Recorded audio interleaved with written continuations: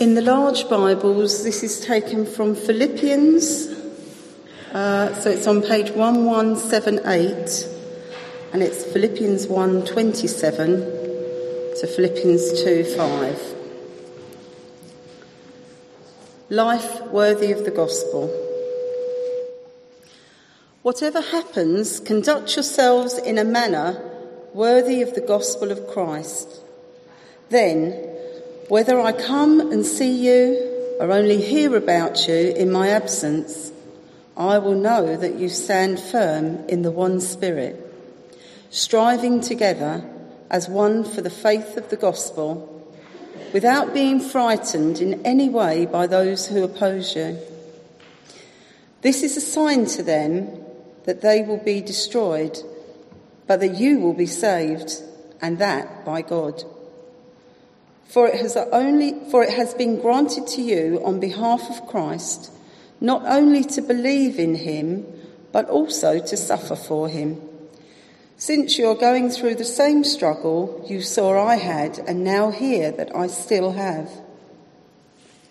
Therefore, if you have any encouragement from being united with Christ, if any comfort from his love, if any common sharing in the Spirit, if any tenderness and compassion, then make my joy complete by being like-minded, having the same love, being one in spirit and of one mind. Do nothing out of selfish ambition or vain conceit, and rather in humility value others above yourselves, not looking to your own interests, but each of you to the interests of the others. In your relationships with one another, have the same mindset as Christ Jesus. This is the word of the Lord. Thank you, Sue, and good evening, everyone. Great to see you all this evening. Please do keep your Bibles open in front of you at page 1178. That'll be really useful because we have 12 points to go through. You sound excited, don't you? But don't worry, some of them are very short. Are you a consistent Christian? Are you a consistent Christian? You don't need to answer that. The answer I probably know is no. We're not consistent Christians, are we? But Paul gives us here some instructions about consistency for the Christian. But let's just bow our heads and pray together. God our Father, we do thank you for this wonderful privilege of being able to open your word and to look at it together. And we pray that by your Spirit you'll teach us and help us to know what it means to be consistent, living for you. For we ask in Jesus' name. Amen. So if you have your Bibles open, verse 27 begins in chapter 1. Whatever happens, conduct yourselves like this, effectively what Paul is saying. And so we need to just back off a moment from that and say, well, why is he saying whatever happens? Well, it's because in the previous section of chapter 1, he's been talking about the fact that whether he remains in the body, living, or whether he goes to be with Christ and dies. He's in jail, remember, and he's saying, in a sense, never mind what happens to me, whatever happens, he says, conduct yourselves like this. And so he gives a series of instructions to help us live, I think, as consistent Christians. Firstly, A, in the culture, and B, in the church, inside and outside of the church. So let's see what he has to say. And the first, living as consistent Christians in the culture means, firstly, a quality to our lives. Verse 27 goes on, in a manner worthy of the gospel of Christ. Quality matters. Paul's not just concerned for doctrine and belief, he's also concerned for our conduct, the way that we live. Conduct yourselves is actually just one word in the Greek. It's the word, and it's very difficult to pronounce, so I'll get it wrong, is politeiesthi. hang on, I won't say it again, which is the word where we get politics from. Interesting. Conduct yourselves and politics. We won't go too far down that road. It's to do with the essence of public affair, how you conduct yourself in public, in the culture in which you live. At a time of great upheaval as a nation, members of God's kingdom should conduct themselves in what way? In a way that is marked by the gospel, marked by the good news of Jesus Christ. It's a tough question, isn't it, for each of us? Would someone you work with say that of you? I can see the quality of your life. Would they say that? That there's something different about you that characterizes you by something else, by the good news, quality.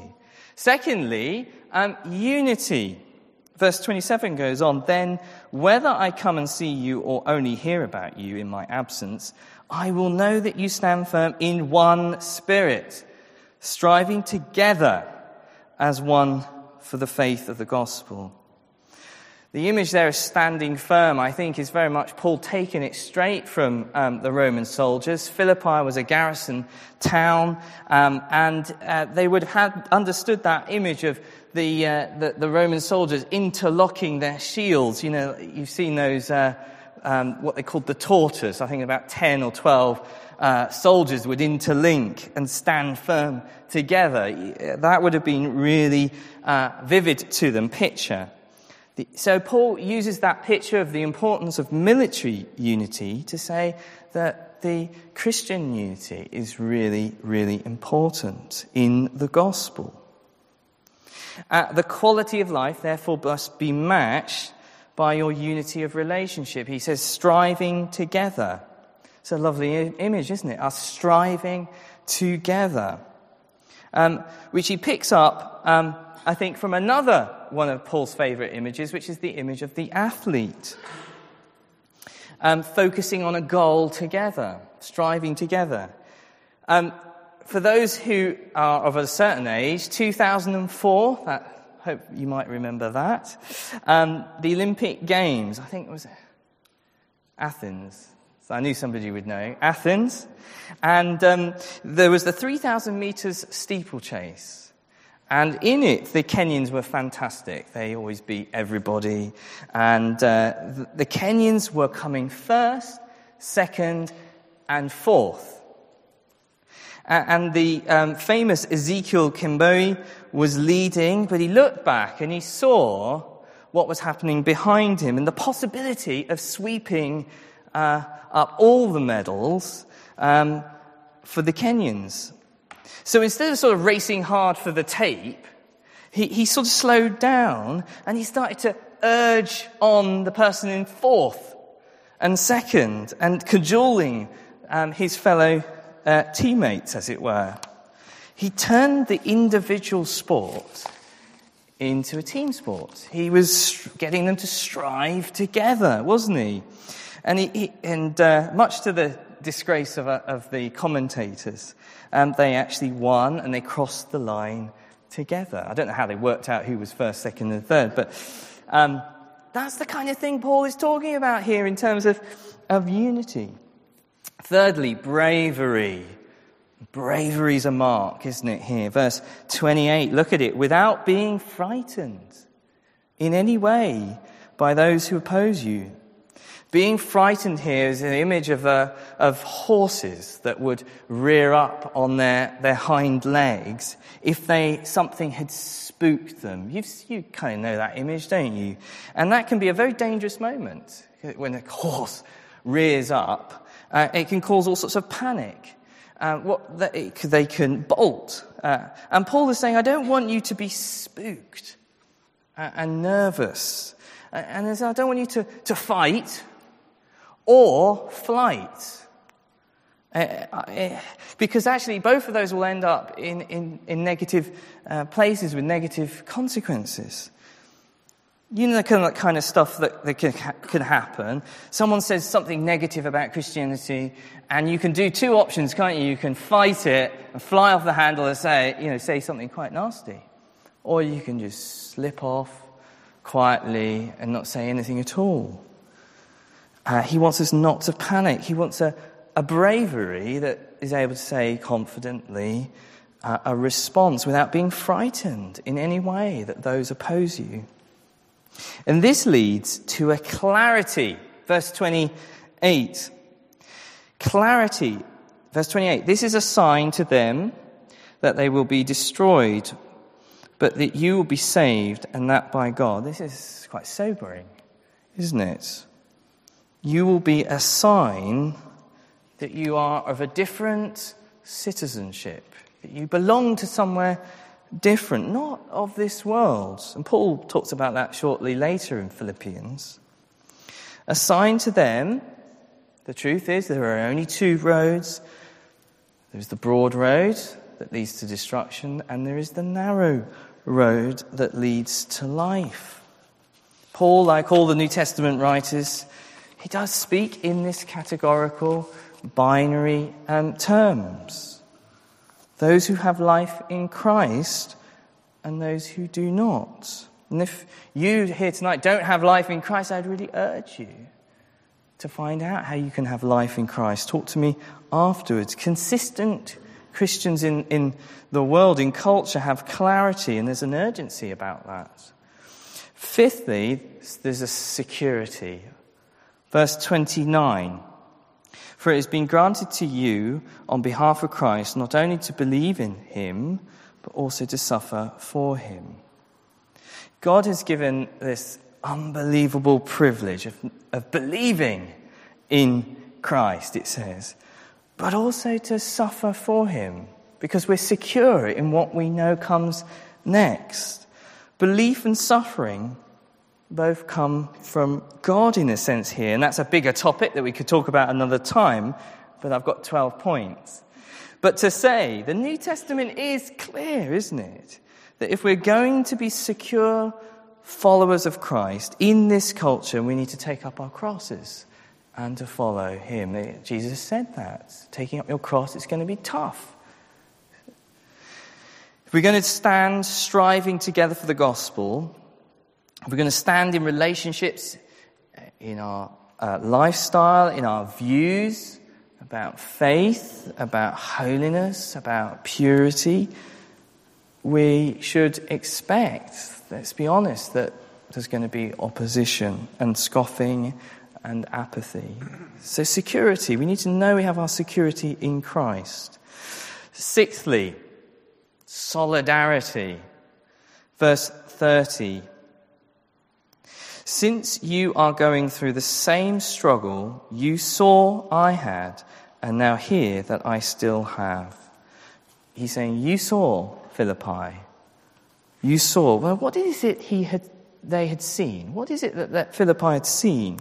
You have to go back to Acts 16. He might encourage you to do that in your own time. It'd be a good exercise to have a look at as we go through Philippians. Paul there goes to Philippi. He meets Lydia, remember the seller of purple cloth. God opens her heart. She believes. She welcomes people to her house. She's baptized. He then goes on to cure a slave woman who's a medium. People then get really upset with Paul because this person was useful and people were making money out of this slave and this who was a medium. Of course, they got angry because some people had lost their livelihood. And because of that, she was no use to them. And of course, what happened to Paul is he was arrested and he was flogged. But then what happened while he was in jail? There was a Philippian jailer who heard the gospel message, who was converted and then baptized, and his whole family were baptized. The beginning of that was what? It was a flogging, something very negative. And so Paul tells the Philippians, you now, Philippians, are going to experience the same thing you saw. There's a solidarity that we have with people who are suffering in this world for the Christian faith. in parts of the world where there is great suffering, we should have a solidarity with them. He dared to defy the Roman Church. Oh, this is my next point. I was going to give you the example of William Tyndale. You might be familiar with him. He was a man from several hundred years ago who defied the Roman Church. He translated the Bible into English so everyone could read the good news of Jesus Christ for themselves. It might sound to us a very obvious thing, but then it wasn't at all. And he was hounded and he was chased and he was flogged and he was burned at the stake. And people said to him, enough of this Bible stuff, we don't want all that. They don't confuse the peasants who can't read. They don't need to know this stuff. Don't mess with their minds. And yet Tyndale continued. And then, in the nice new shiny Bibles that we have today, that we've just got, are a testimony that speak of the work of God's Spirit. And so likewise, as we grow, we might just have to suffer for the gospel. But we do it together in solidarity for the sake of the good news. So there you are, Christian living. In the church, in the culture. It means a quality of life, a unity in the Spirit. It means being clear, having a security and a solidarity in Christ. There you are, there's the first 6. You're still with us. But Christian living consistent also means about living consistently in the church. Because sometimes we can finish up living consistently or seeming consistently in the world and not in the church. We can live very split lives. Surely those two things should come together. So let's have a look at that, what Paul says here, what it means in the church. Whatever happens, remember that phrase in verse 27, whatever happens, conduct yourself in the church. Firstly, united. Verse 1, therefore, if you have any encouragement from being united in Christ, to be a Christian is to be part of the church, the body of believers. And it's very much that image, in a sense, a bit like being married. I know not everyone is married and not everyone's had good experience of marriage, but marriage is, in a sense, a good example of that. You have a man and a woman, 2 individuals, and they come together. As a result, they are interwoven and become one flesh. It's that dynamic about being in Christ. Becoming a Christian, I suppose, is a bit like getting married. God accepts us as his son. We embrace Christ and all he is. We embrace him in his love. And we're never the same again, just as 2 people who get married are never the same again. What a great encouragement. Christ is always with you. Wherever you go, you're united with him, whether you're at work or whether through the ups and downs of life, whatever it might be. You're united to him as his church. That's the first. Secondly, a consistent Christian means living in the church in love, if any comfort from his love.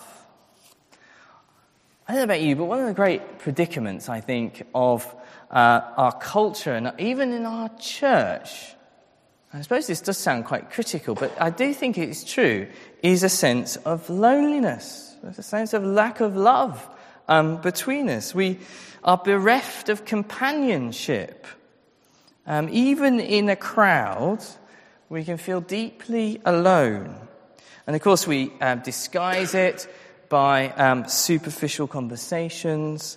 We try to get that through online kind of engagement, or we give off an air of respectability. Or we simply reply, don't we, with the question, how are you, with, I'm fine. And maybe it's partly of our culture as English, British, maybe European people. I don't know. The Christian never needs to be in that predicament. Because part of being united in Christ means we're being comforted in his love. And the comfort here that he's talking about is not that kind of sense of very cozy, wimpy, kind of huggy love, which suits me because I'm not a huggy person. I'm not saying I have anything against hugging. I think it's a very good thing in the right moment at the right time. And so my wife tells me. But it's a much more dynamic thing, a much more active thing. A powerful thing. It works its way out in all sorts of different ways. So as it marks us as a Christian community united in Christ in love. Thirdly, there should be here fellowship. Verse 1 again, it says, if any common sharing in the Spirit. And common sharing has often been translated as fellowship. Common sharing, fellowship. The fellowship the Christians enjoy is, of course, first in the fellowship with God. As we come to know him, we're brought into his fellowship, as it says, in the Spirit. And what a wonderful thing to dwell in his presence of God, born from above.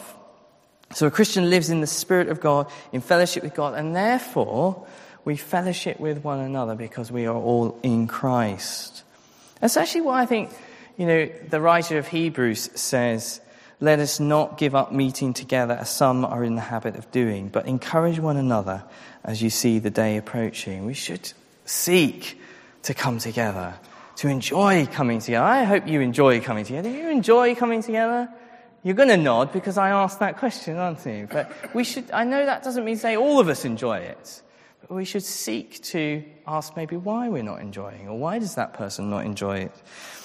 And that's why you're all going to come on Wednesday, isn't it? Because that's a fellowship evening. There's my little plug. Fourthly, compassion. Verse 1 again. If any tenderness and compassion. And Paul is simply pointing out that the Christian knowledge, the understanding of God's mercy and compassion that's found in Christ Jesus ought to lead us to express that same compassion and kindness and mercy to one another. It's easy, isn't it, to let life's bumps and scrapes kind of harden us and make us, in a sense, less kind, less compassionate, less forgiving. Consistent Christians show this kind of compassion and tenderness to one another, to the bereaved, to the lonely around us, those struggling with temptations and trials, whatever it may be. Fifthly, joy. Verse 2. Make my joy complete by being like-minded, having the same love, being one in spirit, and of the same mind. Make my joy complete. It's interesting. Is his joy not already complete? But what's he saying there? Well, I was trying to think about it like this. Hannah was coming home in the car a few months ago, and one day she drew up and smoke was coming out of the bonnet. And the heater gauge had gone through the roof. And since we bought the car, I realised that I had never checked the oil, I had not checked any of the fluids, and especially I hadn't done anything about coolant. What is that? And I'd done all the checks that my father said that you should do before you set out and complete a journey. And when running low, you need to be topped up with joy. Do you get it? That sense of, we do need to be topped up with a sense of joy with one another and in one another and in Christ. Top me up with joy, Paul is saying. Fill up my joy. It's getting hot in here in jail, isn't it? Put it that way. It's taking its toll on my engine. What would refresh me than knowing that you are doing well in Christ? That would refresh me. That would give me the coolant that I need to sustain me. And we need to sustain each other in that way as we fellowship together. It goes on there to say, being one in spirit and of the same mind, being one. I don't know if you noticed that all through this passage there's talk about being of one mind. And it reminded me of Phil Collins. If you're under 40, you will have no idea who Phil Collins is. And if you're over 40, you will have an idea of who Phil Collins is. He's the one, Two Hearts. Do you remember that song? It's a great song. I won't sing it to you. Two hearts believing in just one mind. We're two hearts believing in just one mind, beating together till the end of time. It's great lyric, great poetry as well, isn't it? But being one mind, being together, one heart, a consistent Christian community under the headship of the Lord Jesus Christ needs to be this spirit of unity that combines like-mindedness, one in spirit and one in purpose. Finally, point 12. Humility. It's there, isn't it? Right in verse 34. Not verse 34, verses 3 and 4. Do nothing out of selfish ambition or vain conceit. Rather, in humility, value others above yourselves, not looking to your own interests, but each of you to the interests of the others. The Philippi church, in many ways, was a model church, in many ways. I mean, we sort of naturally turn to it, don't we, when we want something kind of to model our Christian life on. But it wasn't perfect. And if you go to chapter 4, verse 2, it says things like this. Paul says, I plead with Euodia and I plead with Syntyche to be one of the same mind in the Lord. There was falling out. There were things that were going wrong. And Paul was saying to them, Philippi, if you're going to have a church that's attractive, or maybe I'll put it like this, St. John's, if you're going to have a church that is attractive, if you're going to have a church that is going to make progress, if you're going to have a church that's growing in outreach, that's growing in discipleship, that's growing the next generation, then do not do it as individuals. Individuals cultivating the spirit which says, I'm seeking to do it my way only. It's quite a challenge.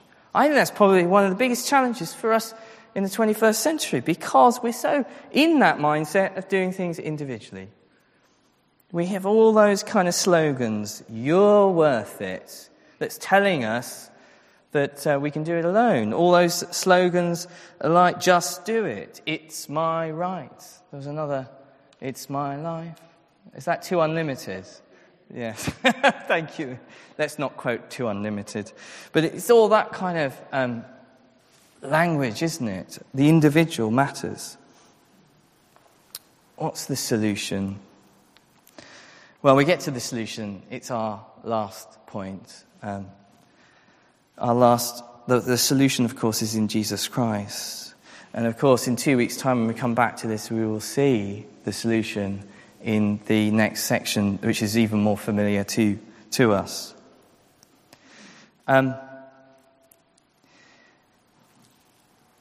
Is it going to come up?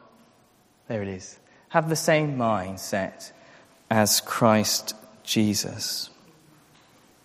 He's the only consistent human that has ever lived. So if you want to be a Christian who's consistent in culture and in the church, we look to Jesus Christ.